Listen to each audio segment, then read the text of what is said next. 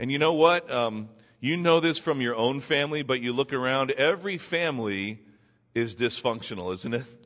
You know why? Because you're in it. That's why it is. Right? There's that old saying that if you're looking for a perfect church and you find one, don't go there because it'll no longer be perfect, right? But that's okay because God has designed us to truly need one another. And Paul talks about it all the time, that the church is like a body and we all play a different part. And we know what that's like when there's a part of our physical body that's not working right and how it affects the rest of our body. It's the way it is. So we want to always come alongside each other to encourage, to challenge, to uplift one another as we seek to walk with the Lord, as we seek to learn and grow and serve together. This morning, we're actually not going to be in the book of Acts. I know it says it in the bulletin. It said it on the email. But God was doing something different in my life last night. And I wanted to take the opportunity to just for this week to put aside our study of Acts. And I want to share a different passage of Scripture with you. And it's found in Philippians 2, 1 through 11. You can turn there as I tell you why it is we're going to look at that passage this morning. You know, this is a season for graduations, right? Last week, we had the great privilege of seeing many of our young ones graduate on to high school or to college or to jobs or to the military, whatever that looks like. We even honored one of our friends here who has gone on to become a doctor. And so it is a season of graduations. And last night we were at a friend's graduation, a girl that we've known since she was real little and good friends of the family. And she was graduating, and we had a great time, a great party in her backyard in between the raindrops. But it was a lot of fun. But I was also reminded that this is a season of weddings. How many of you have been to a wedding or will be going to a wedding sometime this season? Maybe in the spring or the summer. There's quite a few. This is a very popular time for that. Actually, next week, the reason that we're going to have Len Davis come and be a special speaker is because myself and my family are taking a road trip out to Chicago to be a part of a wedding. And what a blessing it will be. This is a young woman who came to know the Lord through our previous ministry and is now a great friend of the family, and she's getting married and was invited us to be a part of the wedding ceremony. So I was also thinking about that yesterday with this trip coming up, and you can pray for us because never driven out to Chicago before. Been to Chicago, got stuck in Chicago once. That seems to be a popular thing. But yeah, but you know, I was thinking about, traveling through, you know, when you drive, do you ever drive through Pennsylvania? Yeah, and it never ends. And it's just like, are we there yet? No. Hour after hour, like how big is this state? Goodness. Especially when you're heading west, right? So anyway, so I was thinking about last night as we're enjoying just the time of fellowship and relaxing and time of food, that there was a ton of people at this party, a lot of young people, of course, friends of the graduate, but also some friends that we hadn't seen in a while. It was great to catch up. You know, it's always a good time when you have a barbecue or a party. You catch up with friends you haven't seen. And so I was reflecting on the fact that there was a graduation that was happening. We were celebrating that. There was also a young couple there whom I had the privilege of officiating their marriage just a couple of years ago, and Claudia and I walked them through a pre-marriage counseling sessions. We did that for a number of months, and so we got to catch up with them a little bit. But I also had the opportunity, and it's unfortunate, but to be able to minister to some people that began to share with me about some brokenness in their relationships. There was a young couple who was going through the process of divorce. There was an older couple that was struggling and been together a long time, and were throwing around words like separation and time apart. And it was also reminding me that during this season of graduation and so much excitement and potential, right, about a new journey, but also remembering this is a season of weddings when people make vows to one another. What does that look like to be in relationship with each other? Whether it is in a marriage, or whether it's with parents and children, or whether it's with siblings, or maybe even the workplace, God has a lot to say about the nature of relationships in His Word. But there is one word that kept coming back to mind last night as I had these conversations, some of them very exciting about the graduate and moving on and what you're doing, and you see kids you haven't seen in a long time and they're so big now and you can't believe they're in high school and all that, but also having these difficult conversations about relationships that seem to be coming to an end. And this one word that kept coming to mind is humility. It's a word that I truly believe is lost on so many people in our society today. In all of us, to some degree, at points in our lives. It's a very strong and powerful word, but very simple in its meaning. This passage in Philippians that Paul is writing to the church in Philippi, Philippians 2, 1 through 11, is a passage of Scripture that I often use when I have the opportunity to officiate a wedding.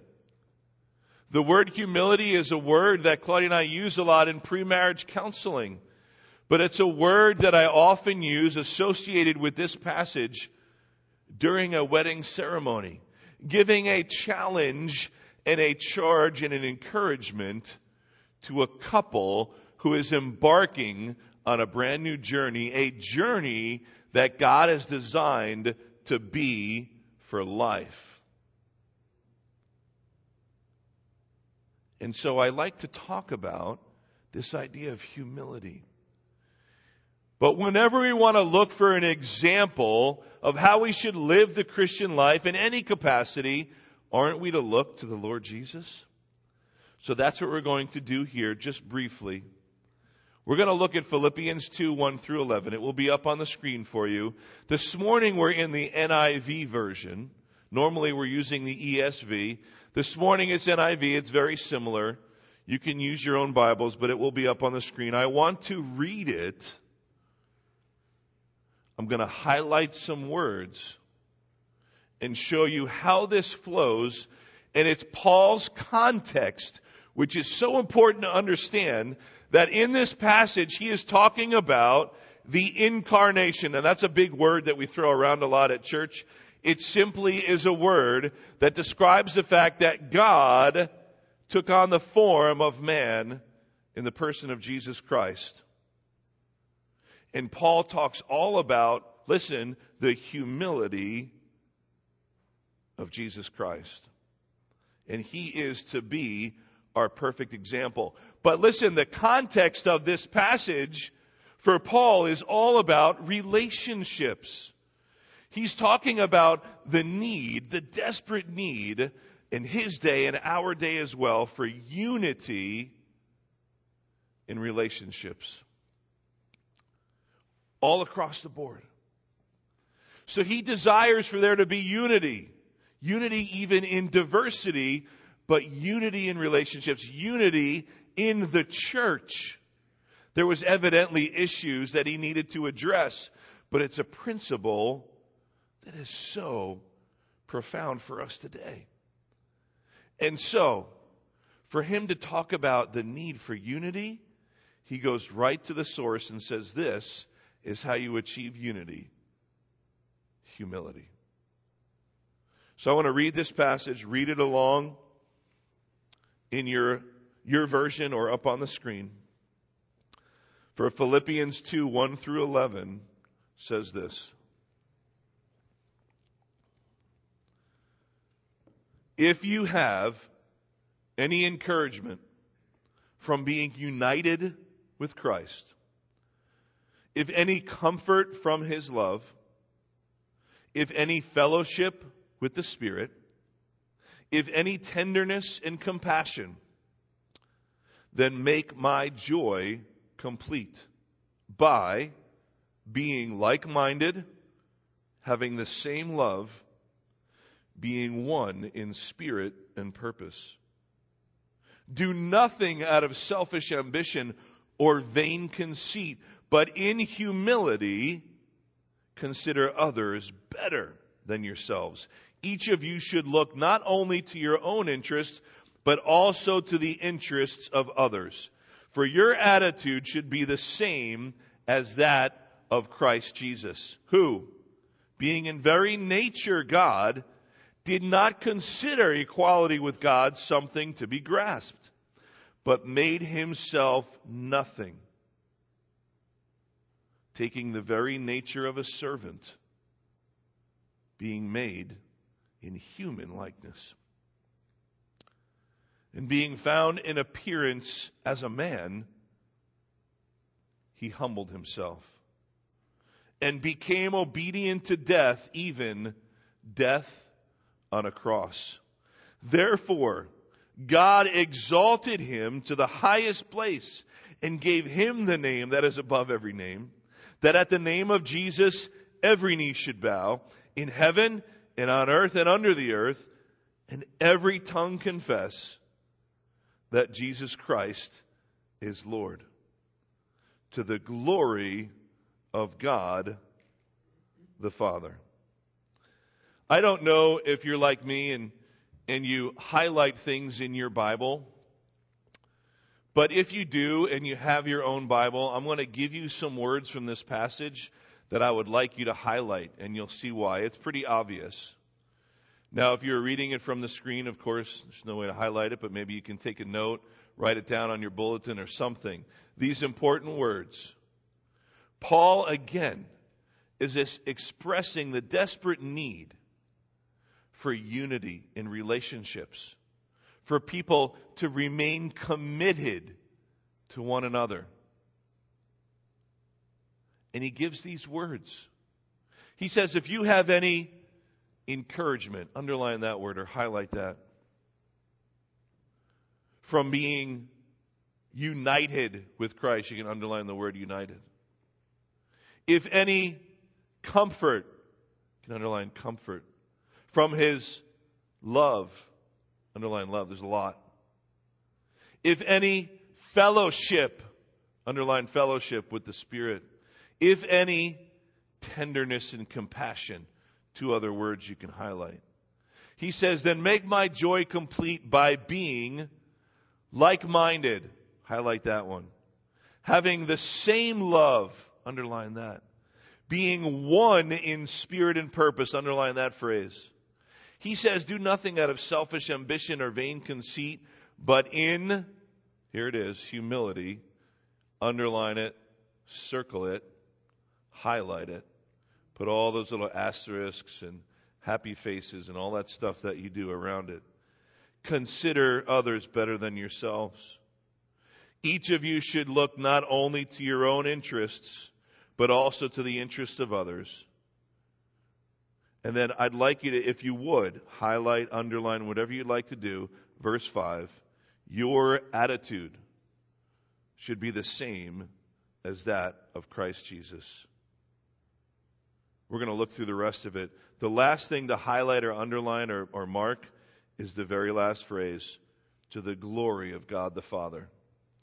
Now, I just want to go through a few of these words and talk about this idea of humility. Now, you don't have to raise your hand or say it out loud, but just think for a moment. If I were to ask you how to define humility, what would you say? Like, what kind of words would you use? If you had to define the word humble or humility, the act of being humble, how would you define it? What does it look like in your own life, this idea of humility? This author, John Dickson, wrote a little book a few years back. It's called Humilitas. It's the Latin form of the word humility. He actually says in here, he chose it just because it sounds cool. humilitas. It's the Latin form of the word humility. But I'd like to read a couple of things that he notes, which I think are very significant for our understanding of humility in the context of this passage, in the context of Jesus Christ being our perfect example of humility. Listen to what he says. As I read this, I'm sure it will bring to mind what it brought to my mind is the ever-increasing level of divisiveness, of anger in our country and in our world today. Listen to what he says.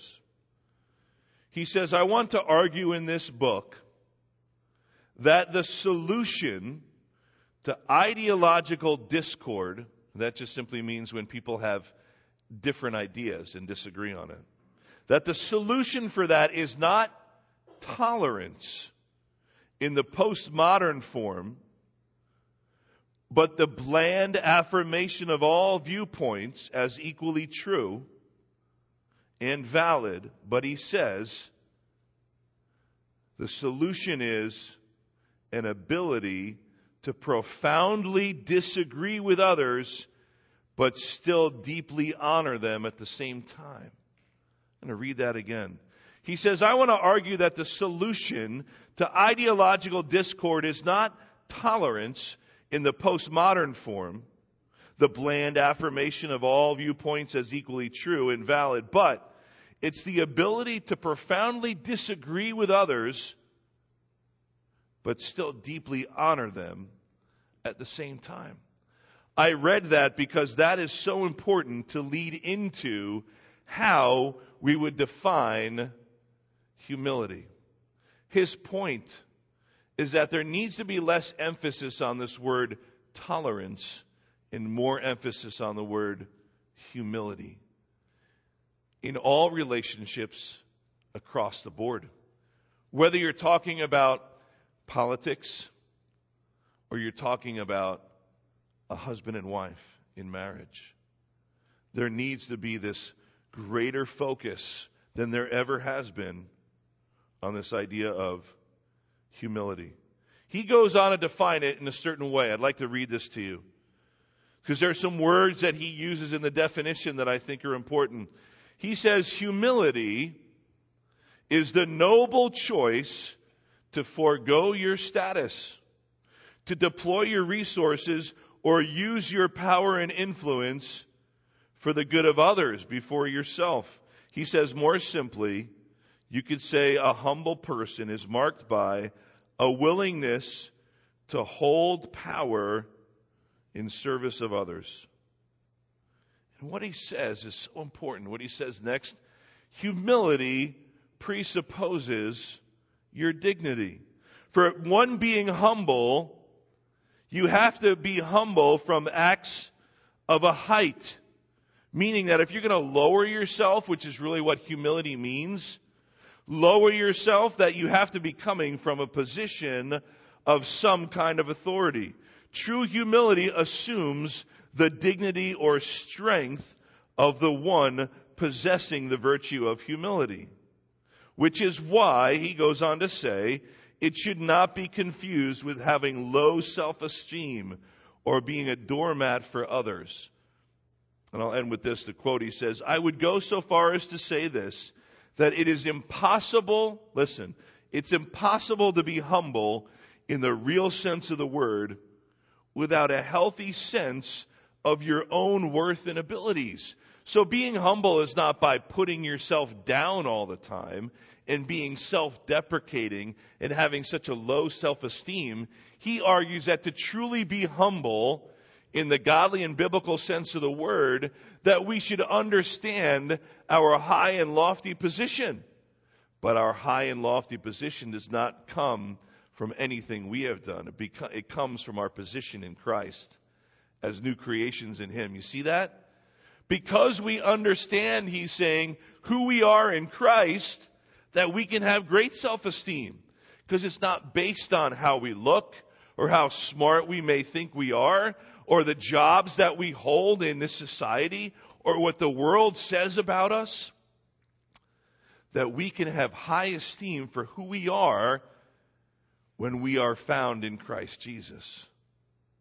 Because we know that we are now seen as righteous by a holy God only because of the covering of the blood of Christ. Am I right on that? Right? So what he's saying is that to truly be humble, you have to be coming from some position of power and authority. We know that we're told over and over again we have the Holy Spirit within us. As Christians, we have that same power within us that raised Christ from the dead.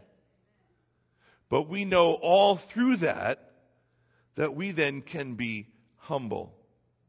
And this passage of Scripture today gives us the perfect example.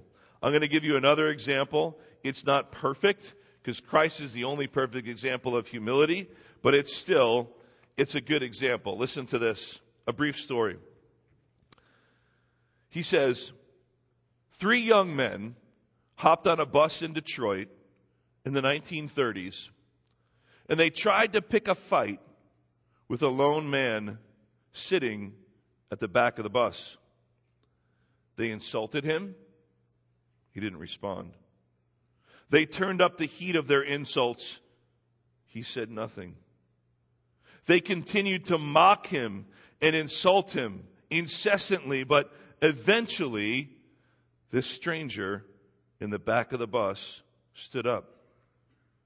When he stood, he was bigger than they had estimated. He was much bigger. The man reached into his pocket.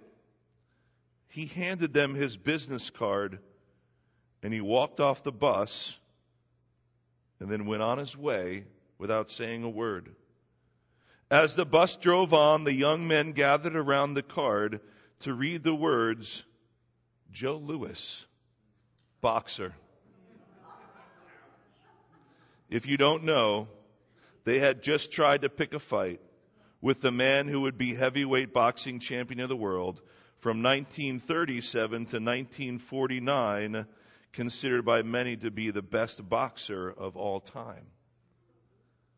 What a great show of humility. Being insulted for who he is, the color of his skin.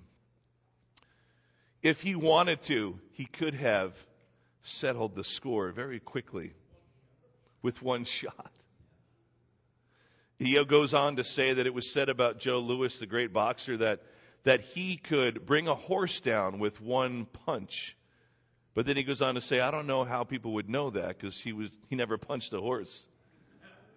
But the point is that what he could have done to these 3 young men before they even knew what happened.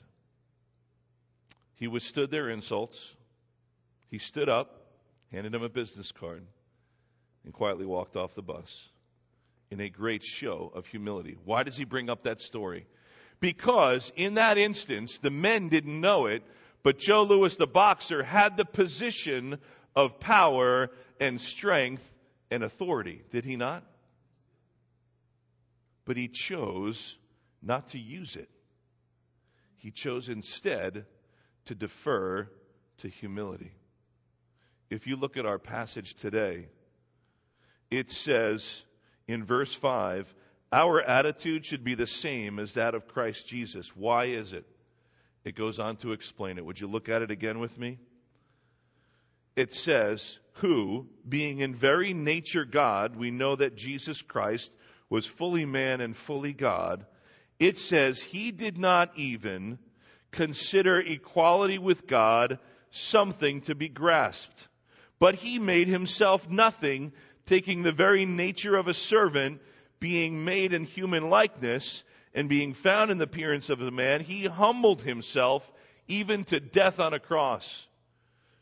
Paul is trying to say, here is Jesus, who is God, who did not seek the glory of heaven.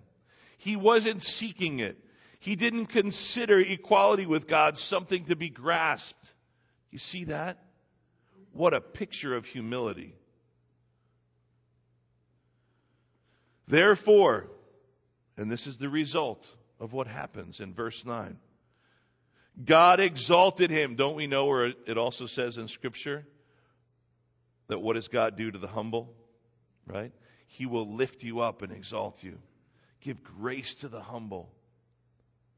That's what he did with his Son, our Messiah and Savior. He exalted him to the highest place. He gave him the name that is above every name. Look at that.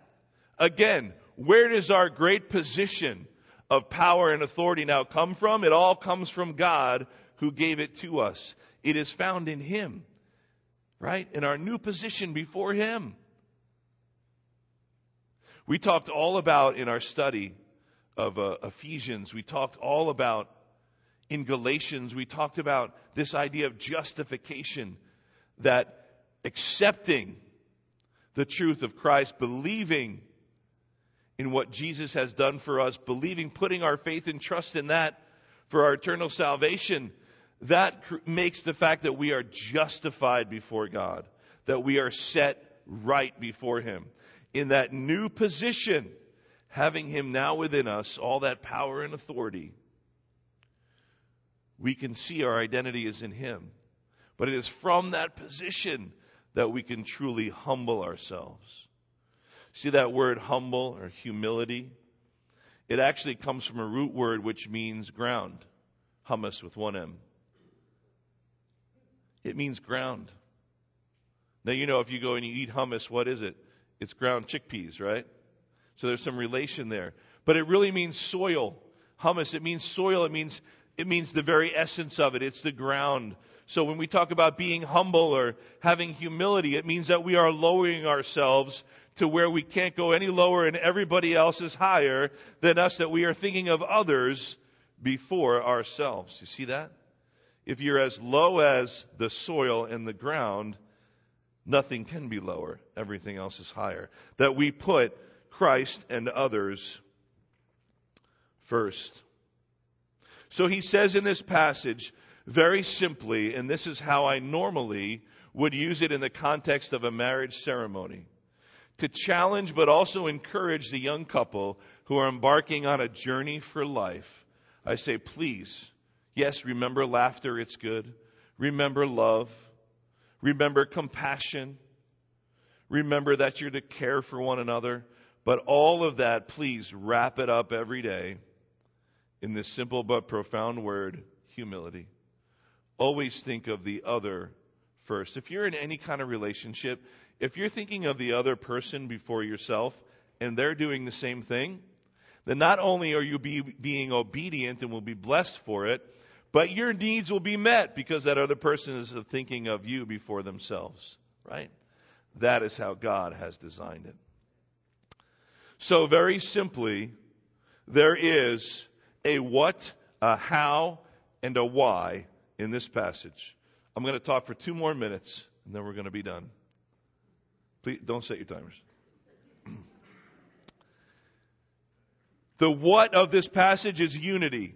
Because he talks all from the first 4 verses. Paul is saying, I want you to be unified in all those words I ask you to highlight. Encouragement, have comfort, fellowship, tenderness, compassion, like-minded, the same love, one spirit, one purpose, humility, thinking of others better than yourselves. Aren't those all great words to start off a marriage or any relationship with? Those are all words we should be seeking to embody. But he says that's unity, because Paul is talking about unity in relationships and fellowship. This is what I want for you, to be encouraged, to have comfort and fellowship and tenderness and compassion and love and being a one spirit, one purpose. But he says that's the what. This is what I want for you. But how do you get that? Through humility. And he says, let me give you the best example of all. And he talks about Christ humbling himself, taking on the form of a man. That's that word incarnation that we talked about, right? From the glory of heaven to taking on the form of human being. He said in verse 8, when he was found in the appearance of a man, he humbled himself. It was the nature of a servant. He became obedient to death, even death on a cross. The ultimate example of humility. So if the what is unity, and what he's striving for, how do you get it? It's humility then the last question is why? And I think that last question is answered in the very last phrase of this passage that I asked you to highlight. What is the ultimate goal and ultimate purpose of seeking unity through humility in our relationships? It is for the glory of God the Father. For that is the ultimate goal of our lives. Why were we created? To bring God glory in all that we say and do.